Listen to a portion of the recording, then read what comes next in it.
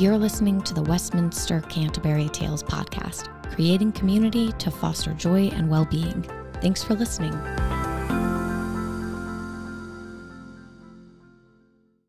Hello, and welcome to Leadership Podcast Series. I am Elizabeth Hines, and I will be your host for this leadership series.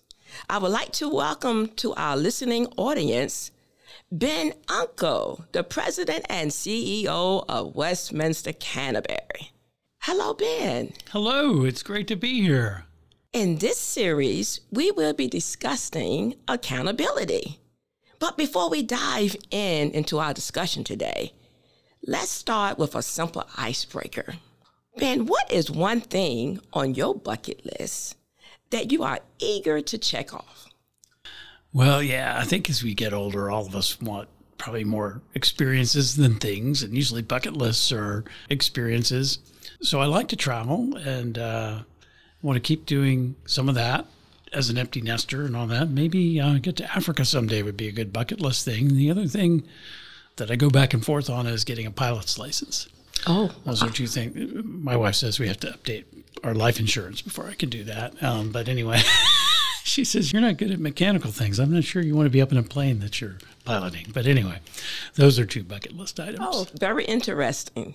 Can you provide a brief recap of your background and career journey that led you to your current role at Westminster-Canterbury? Sure. I've been lucky enough to have the opportunity for education, and that's a wonderful thing. I grew up first in my family to go to college, and my parents were very supportive of me wanting to get a good education. I was probably a lazy kid, and working on farms helped convince me that they weren't probably going to air condition farms in my lifetime, and that I probably wanted to go get an education. So I was interested in being involved in politics or some sort of public service, maybe elective office as a kid, and thought law school would be good training for that and a way to support your family if the election didn't go the right way. And so went off to law school and found out I liked that more than I thought I would, and had done some work in politics and thought I might like that less than I thought I would. Anyway, I was a lawyer for 7 years, and then practicing in Baltimore, I did trial work, product liability defense, so General Motors, car manufacturers, trampoline cases, defending BB gun manufacturers, whatever. If a product could hurt somebody, we defended the design of the product or the manufacture of the product. And after about 5 years, I won't say I was anywhere close to Clarence Darrow or a fully accomplished lawyer, but I sort of knew that I was going to be okay in this profession, that I could do it. And as the ego-driven reasons for doing it wane, and you say, okay, I think I belong, I can do this, the can I question fades, and then the should I question starts. Is this how I want to spend the rest of my life? So a law firm in Atlanta offered me a job. I ended up staying in Baltimore. They told me I'd be a partner in 2 years. And during that 2 years, I started to think, do I really want to live at this pace? I rarely got home to read a bedtime story and all of that. And I had a neighbor across the street who had joined a company, Erickson Senior Living, a family-held company, but they had these very large 2,000-member life plan communities like Westminster, just 3 times as big. And he had 3 of them at the time, and he wanted to grow to more. And he was looking to bring people into the company and train them. And a neighbor across the street was involved with that company and convinced me to come take a look. And I walked around their main campus in Baltimore, Charlestown, and said, gosh, everybody's happy here. I could be the mayor of this city and contribute to this joy and wellness I see around me. And I wouldn't have to run for re-election every 4 years and go to church chicken dinners and shake hands and raise money all the time like you do in politics. Of course, you run for re-election every day when you're leading a senior living community. But anyway, it was fun and rang a bell with me, and I joined his company. And I like the fact that you're a generalist. There's many different areas. We have to know how to do plant and property maintenance well. We have to know how to sell the product and market to older adults to come live here. We have to do food well. It has to taste good. It can't poison anybody. We have to do healthcare right. So there's a variety of things that make up running a successful senior living organization that I found appealing as a generalist, and just the opportunity to be the mayor and do something that you knew impacted lives more directly, both on the team and among your customers, I started thinking, gosh, if I were to finish my career and if I'd been a good lawyer, I might be able to say, well, he saved, I don't know, make up a number, $500,000, maybe $500 million of good for General Motors and verdict money. Well, is that what you really want on your tombstone? You know, it just doesn't impact enough people. It doesn't do enough good in society. Whereas some sort of human service got back to more of those original roots and desires to be in politics to improve life for people. And so anyway, that's how I got into senior living. I was very lucky to be pulled out. They paid me for a year just to learn. I rotated through each of the departments. There was only one day a week that was really classroom education, but I shadowed housekeepers for 2 weeks. I, was in the kitchen. I did every one of the jobs, and that was the way in which they trained us with the idea of growing executive directors in the future for their communities. And, that company grew quickly to 22 or so communities during my 10 years there, from 3 to 20. And so I was able to, every 2 years I had a new job, and every 3 or 4 years a new city. And that was fun and exciting to grow as that company grew. And then I came to Virginia Beach, and I've been here now for 14 years. Wow, an awesome story. It's very impressive how you were molded before you arrived here. Yeah, God has a way of putting in your path whatever it is going to get you onto the right path if you're willing to listen. Yes. Take advantage of the opportunities, the doors that open and close along the way, and the opportunities that come before you. Yes, and what inspired you to lead? Because you went to a lot of different departments and you was grooming yourself for who you are now. So in your upbringing, are you a natural born leader? Oh, my younger sisters would probably say so, but I was the oldest in my family. I guess there's sort of might be something to the birth order thing about leadership and wanting to have impact on the environment around you. I think probably, I was a kid who was slow at learning to read, some dyslexia and things like that, socially awkward. As I got good at something, everybody likes to have significance and worth, and being better at school. And then I always liked authority. I don't know. I couldn't throw the football well, so I'd be the umpire, or the referee. See, I even got the wrong sport with matching the terms of referee and umpire. But anyway, I don't know what it is. I've always enjoyed leading, and authority is the immature early sort of track, and then the reward of having a multiplier effect. If you want your life and your professional energies to produce good in the world, why wouldn't you want to do it in a leadership capacity where you can multiply those efforts through other people by making them better and touching more people that way? If you're a great tax advisor, you might advise 50 clients, I don't know, make it up, or a lawyer. Well, you can impact each of those clients one-on-one. But when you lead an organization, you have an opportunity to set a tone and a culture that ripples out into good things that touch a lot more people. So I've been always a big university person, I like going to big campuses, I like big things. And when you have an opportunity to impact more people, that's what leadership does. Yes, and you have done it quite well in the areas of Westminster and your upbringing and how your path was led before you. Great accomplishment. Well, thank you. Thank you. In regarding to making a difference, John C. Maxwell titled a book called The Difference Maker, and he subtitled it, Making Your Attitude Your Greatest Assets. And he writes that attitude is a primary component in determining success. And he also explained that attitude is the difference in how we approach and deal with relationship and challenges. Ben, and you sharing with the listening audience, how do you perceive yourself as a difference maker? Well, that's the whole reason, the draw of the leadership and all of that is to have impact. And so you want to make a difference and have a greater impact, whatever organization you're leading. And so and attitude, I agree with Maxwell, is a key component in that. And I think all of us are leaders in that we have to lead ourselves every day, right? So there's an internal discipline and an internal drive that we all have in captaining our own ship and our own contribution to a larger group.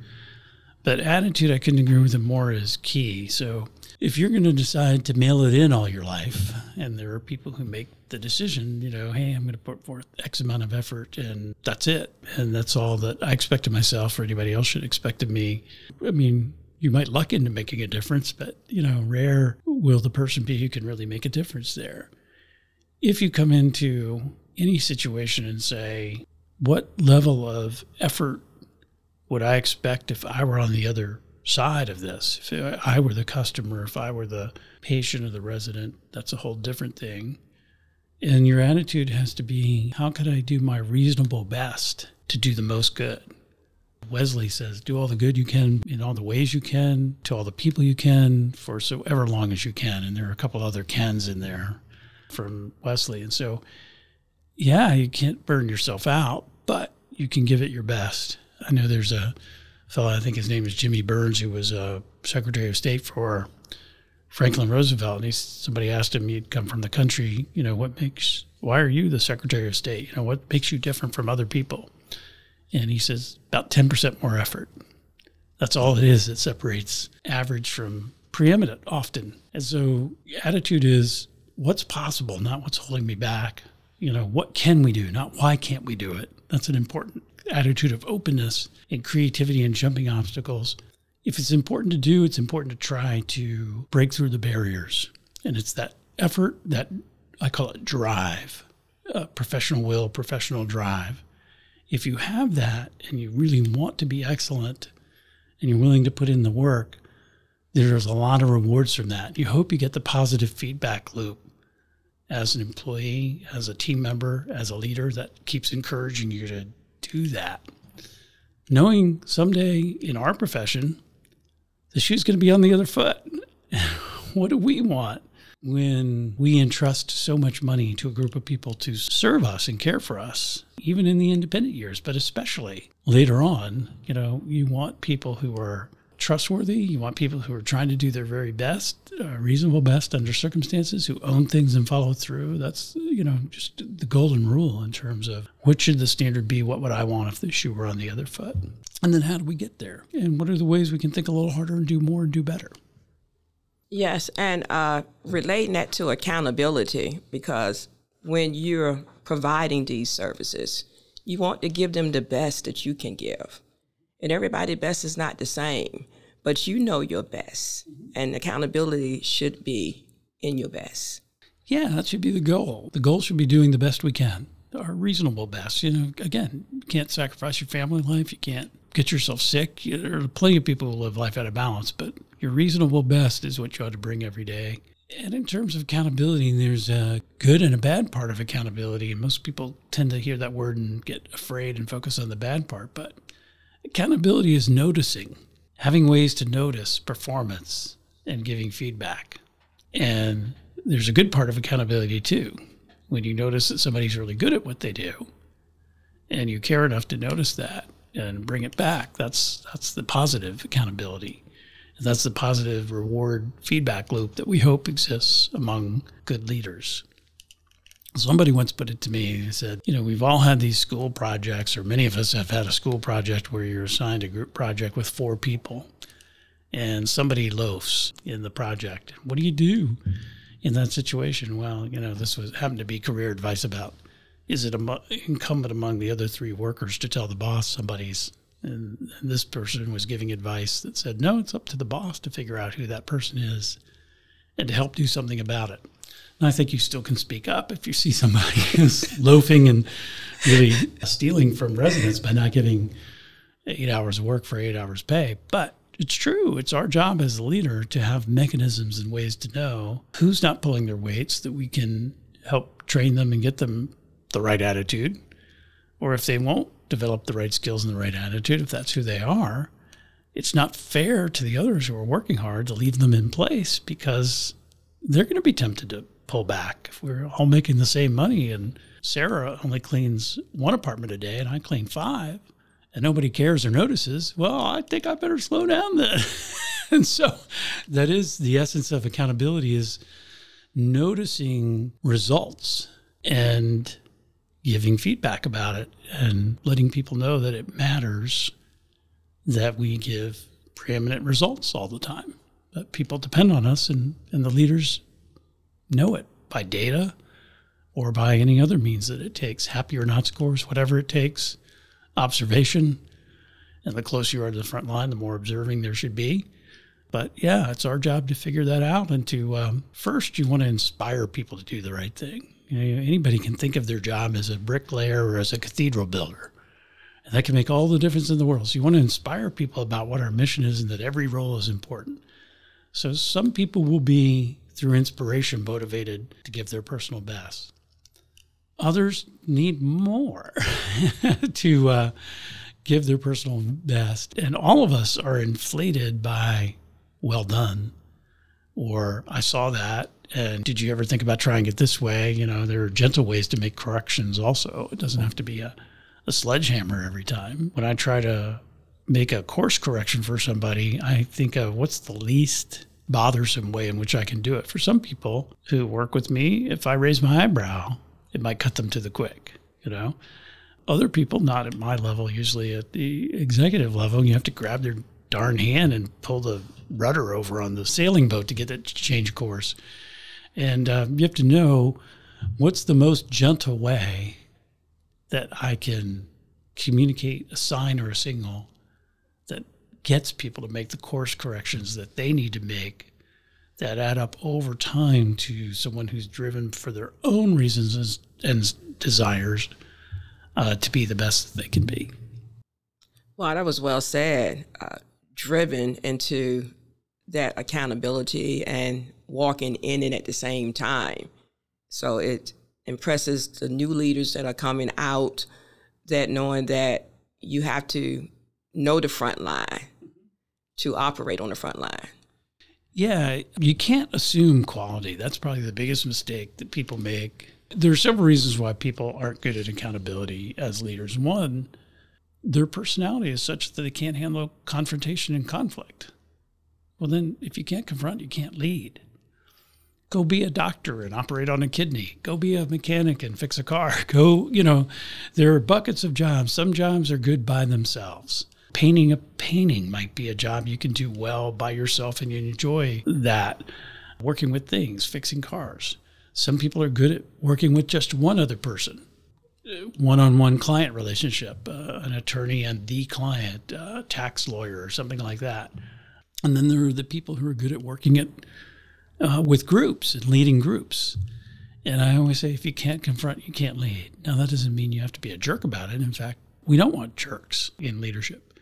There are gentle, kind, respectful ways to point out opportunities to do things better. At the end, though, you have to say, does this person really want to do it better?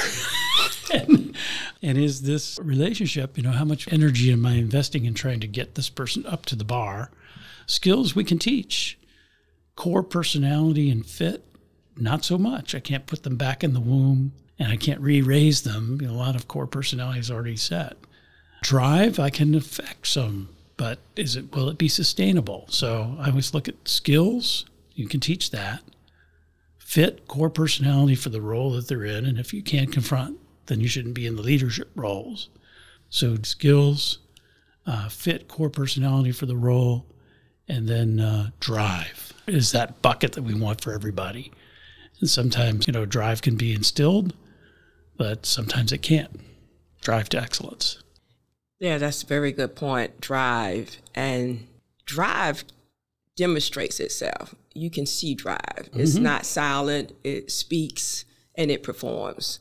So when a leader is walking in those components, you know what you have. Yeah. Yeah. I've heard that those three buckets described as thrill, will, and skill. So you can teach some skills. Thrill might be how closely your core personality matches your role. And then will is that drive component. Are you picking your attitude? Do you want to give it your all? Is that who you are? Do you have the wind in your sails to be a preeminent person in this role over a long period of time? Okay, that plays volume to see the whole picture as an executive role that you operate in. And you've definitely mastered it. Oh, well, that's nice of you to say. We're all still students and we're all still learning. Okay, we have some leadership best practice and guiding principles. And can you share with our leaders and listening audience some principles that comes to you? Yeah, so around the topic that I think you wanted me to talk about today, which is accountability, first, you have to make sure that people understand what your expectations are. So we begin when we orient people and we tell them, look, this is a place where we want to give preeminent service. Did you feel something different when you walked in here today? And most of them say yes. People are friendlier, happier on that. And so, yeah, well, here are the behaviors around that. Our 3 core values are respect, passion, and professionalism. And I have yet to find a behavior I don't want to praise in public or criticize in private that doesn't fall under one of those buckets. And then you give some examples. Well, that's a step of people have to know what success looks like. And what do you expect? We expect preeminent service. We expect you to do it in a way that isn't to not be a jerk. That's thing one, respect. So the opposite of respect is don't be a jerk, or the corollary of that. So you say, we want to deliver preeminent service. Ask if you went to the finest restaurant in town if you'd be happy with that type of effort or that type of service. If you went to a great hospital and you were sick, would you be happy with that kind of call bell response time or whatever it is? Just imagine yourself in an upscale situation where you've paid a lot of money for it. And you can probably answer the question for yourself. What does preeminent service look like to you? Well, that's what we want to be here. So you have to set the bar high in terms of this is what success looks like. And you have to communicate that. Some leaders get trapped in, well, I can't coach them about that because I never told them about that. Well, some things you don't have to, some things it's okay to assume people know. Like tie your shoe or you're going to trip. So if somebody purposely didn't tie their shoe, it wouldn't be my fault that they tripped that morning. Mm-hmm. I mean, there's some things that just come with the job. But yes, you want to make an effort to communicate what does success look like and what are the expectations. And malpractice, leadership malpractice 101 is expecting too little. And starting off with very low expectations and communicating low expectations to people. So you want to talk about preeminence and excellence and remind people that people paid hundreds of thousands of dollars in an entry fee that's non-refundable to live here. They can't afford to make a mistake and just, whoops, I'll try the next retirement community for that amount of money. They're here. Again, setting out that clear expectation and being transparent about what success looks like is key. Another principle, I think, is feedback. Again, you can't lead if you can't confront. And confrontation doesn't always mean bad, but you have to be able to give feedback to people. Hey, I saw that, and I really like the way you approached that situation with that person. Or, hey, I see that you're getting a lot more happy or not comment cards that are positive in the Overlook this month. Wow, what did you do different? This is great, that sort of thing. And then when things are bad, you do have to confront and say, what's going on? What do you think? What's your plan to fix it? Have you considered this? Have you considered that? That's a gentle first kind of accountability. And then the ultimate accountability is you've got to make a decision as to what's the likelihood that this person in this role can get to preeminence and what effort is involved between point A and point B and getting them there, and is the chance of success worth the effort? It's a happier conclusion when you can say, okay, they're not good at this role and I don't think they're going to make it, but let's try them in a different role. And that's always better. If they've got the will, that professional drive, then you certainly want to try them in a different role that better matches their skill set if they don't acquire in a reasonable time that skill set. But the hardest things in life to do as a leader are to confront the situations where a worker is willing but unable. They're not going to have the ability to develop the skill set necessary for that role. And if you don't have another role for them, that's really tough because they're trying their best, but it was a bad hire or you gambled that they could take that promotion and do well and it's not working out. And so you want to preserve people's dignity as much as possible. But if you fail to act and you leave somebody in a situation where they're over their head or they don't have the skill set, that's not fair to them. It's not fair to you. It's not fair to the residents, most importantly, because the residents are the ones who would suffer from poor performance or paying for performance where you have to hire a second person to come in alongside them and really do the job. Well, then that's 2 people that are on the payroll. All of our labor goes to the monthly fee. It can't come out of the entry fee. So there are reasons why it matters that you have the leadership courage to confront the opportunities and the problems that you see and to do something about it. Aristotle said courage is the first virtue because without that, none of the others matter.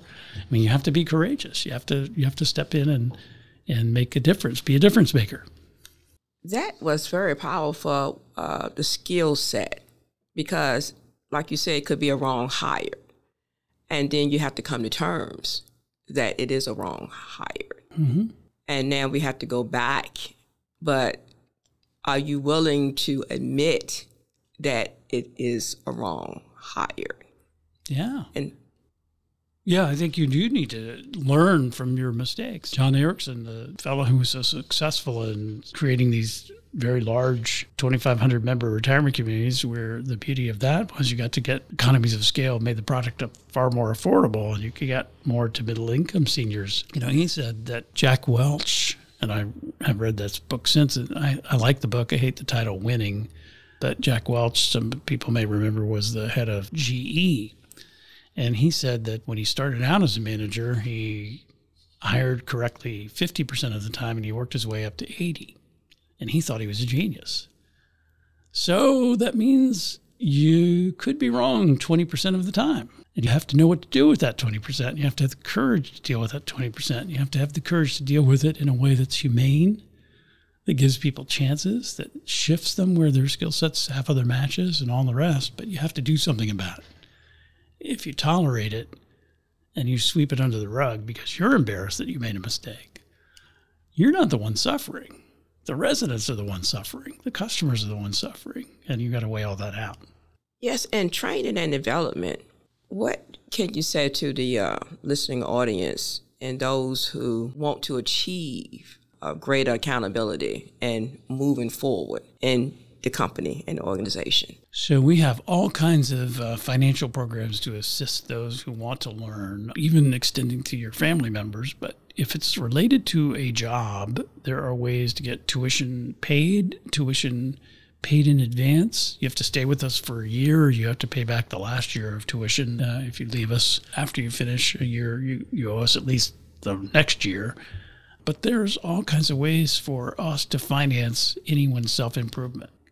The leaders should be good at plucking out and pulling up alongside the raw talent in which they see potential to move people ahead and encouraging them to take advantage of training. But don't depend on that. You're the captain of your own ship. You're an adult. You're the head of Unkle Enterprises or whatever, selling your services to Westminster. Unkle could invest in himself. Certainly, I'm not talking about the money. Again, we'll provide the money if it's job-related, the training. But you're the captain of your own career, too. And you should speak up. And when you talk to your boss, you should be saying, hey, enjoying this job, what's next for me? Let them know that you're ambitious. Let them know that you have interest in other areas. Get to speak up for yourself. As much as we like to hire preeminent leaders, we don't always get it right. Jack Welch, again, got it wrong 20% of the time. So anyway, we will have our share of strong and weak leaders. Any human organization does. So as an employee, take control of your own training and development. If you see something out there, ask to have it reimbursed or paid by the company and do it. Not going to be a trip to Hawaii, we'll look for an online version of the same course. But anyway, within reasonable bounds, of course, we want to invest in everybody. Yes, and also lead by example. When you lead by example, and I'm a firm believer on that, I have certain standards that I take pride of. And to lead by example, it means that I'm not going to lower myself in the standards that I feel and I hold value to. And sometimes people take advantage of that because they know your standards, or she'll do it. We can count on her. Mm-hmm. But still, I'm not going to allow that portrait to be bringing me down because they're not coming up to their par. And so as leaders that I work in the company for different departments, I've seen sometimes you get lost in the system, and like you said, you have to speak up. And when you speak up, me being at Westminster for like 4 years now, I'm seeing great potential in my position that I stand and my values and what I could bring to the organization. And to be accountable, that's the integrity that I have to walk in.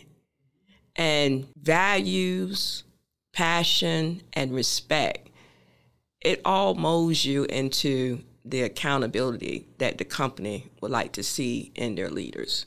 Sure, exactly right. And lead by example, what does that mean in terms of accountability? It means when your team sees that there's somebody who's unwilling or unable to pull their weight or that's dragging people down, not every team's going to have somebody like you who steps in and fills the void. We hope that. We try to train for that and notice it and encourage it. But the team certainly knows who needs help or needs training or needs replacing. And the longer they see you tolerate that, the more you're leading with the wrong example on accountability. Now, you don't have to say so-and-so left us yesterday because, and give a reason. They just know from watching your decisions over time and who stays and who goes, whether you're serious about accountability or whether you're somebody who is so nice they can't confront. I mean, and that's what it comes down to. It's not a bad trait. It's a nice trait. It's a strength over-applied. It's niceness, which we all want, but niceness that's not regulated or disciplined, to do the necessary confrontation in private, to tell people, hey, here's the bar, and you're here, and the bar's here. We got to have a plan to get you up to this bar. And, so that this is a long-term relationship that works out for our residents and for us and for the rest of your teammates. And you have to be willing to say that and to have a real conversation. Yes. Okay. What do you see yourself in the next 3 to 5 years in the company? Well, luckily enough, I'm the CEO, so that helps. So I've been that since 14 years, but it's a good question. So had I been hired and we were in a turnaround situation then, gotten the financial turnaround and the performance turnaround that we needed done, and we stayed the same and we didn't add home health, we didn't add home hospice, we didn't continue to grow and evolve, I would have been gone somewhere else. I'm a changer and a builder. I'm not a stay steady kind of a guy. I always think you're either playing offense or defense. And it was fun playing defense during the turnaround, and that's kind of offense because you needed to play it. You need to get out of that situation. And then it's offense in terms of a continuous improvement and evolving to get a larger organization, which I think we absolutely must do here.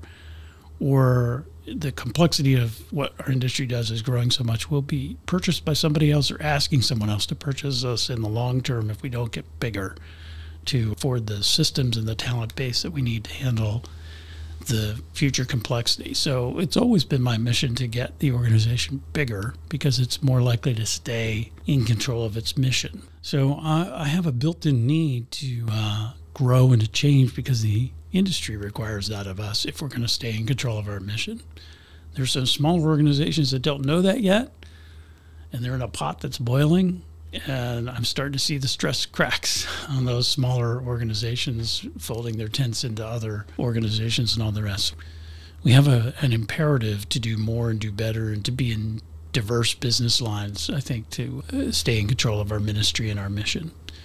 But that suits my personality too. Again, I just keeping the soup warm every day would not appeal to me. I like change. I like evolution. I like inventing. I like new frontiers, new business lines, new revenue sources, those sorts of things. That's what excites me. Well, what do you do to relax? To my wife's consternation, I watch a lot of YouTube videos. I love being a student, and I like learning. So I'm reading a lot, watching instruction a lot. I like teaching when I have the opportunity to teach.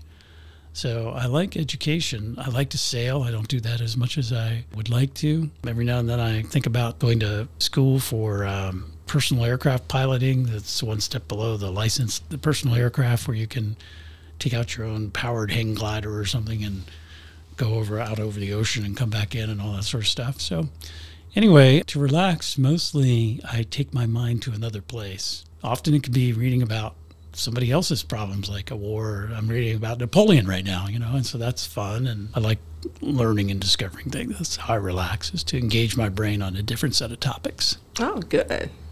And of course, being around people and socializing is good. I like to go out to dinner with people and have good conversation. Okay, in our closing remarks, can you share with the listening audience what principle and practice most stood out to you in accountability in your career? I think the ownership mentality is what most stood out to me. Are you somebody who owns the outcome, not just the effort, but tries to own the outcome and bird dogs the problems until they're solved to completion? So when you hire a team member, let's say we had a cafe here, a fourth hypothetical food venue that is yet to be invented, Minnie's Cafe.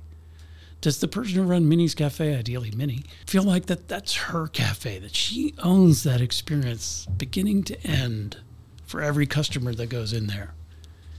And owns means recognizing obstacles, overcoming them. Not every day is going to be perfect. But do I own trying to deliver preeminent service every day that we can, as much as we can? And am I willing to do and address every gap in that service? That's ownership. And you can apply that ownership mentality to anything. Oh, gee, I haven't moved up in my career because my boss doesn't notice I'm any good and never suggested the training for me. Well, is that an ownership attitude or a victim attitude? It's a victim attitude. The ownership attitude is, I'm going to go in to my boss and to HR and say, I want to move up in the company. What's the career ladder that next goes from this position to there's 3 or 4 career ladders that we've drawn up that are in HR. From this job is open and that. What's my career ladder? What kind of training do I need? Show me the job description for the next job up that you pick out that you might like to do, and then say, what are my gaps and how do I fill those gaps? So ownership attitude applies to everything from your own career to the way you run your department, to the way you run your person, not blaming others, not being a victim, doing what it takes to be preeminent and excellent individually, as a team, and as a business. Wow, I love it. I just want to thank you for your time and the principles and guidelines that you provide to the listening audience. It blessed me just to hear it. It's fun being with you. You did a great job as an interviewer. You've got a future on radio, even though we have other tasks before you that we hope you still enjoy doing. You're not going to make her a full-time podcaster, are you, Roy? I don't know. She's good at it. Yeah, we're not going to tell Kathy Lewis about you. Thank you. Thank you. All right. Enjoyed it. Thank you very much. We hope you enjoyed this episode of the Westminster-Canterbury Tales podcast. Thank you for listening.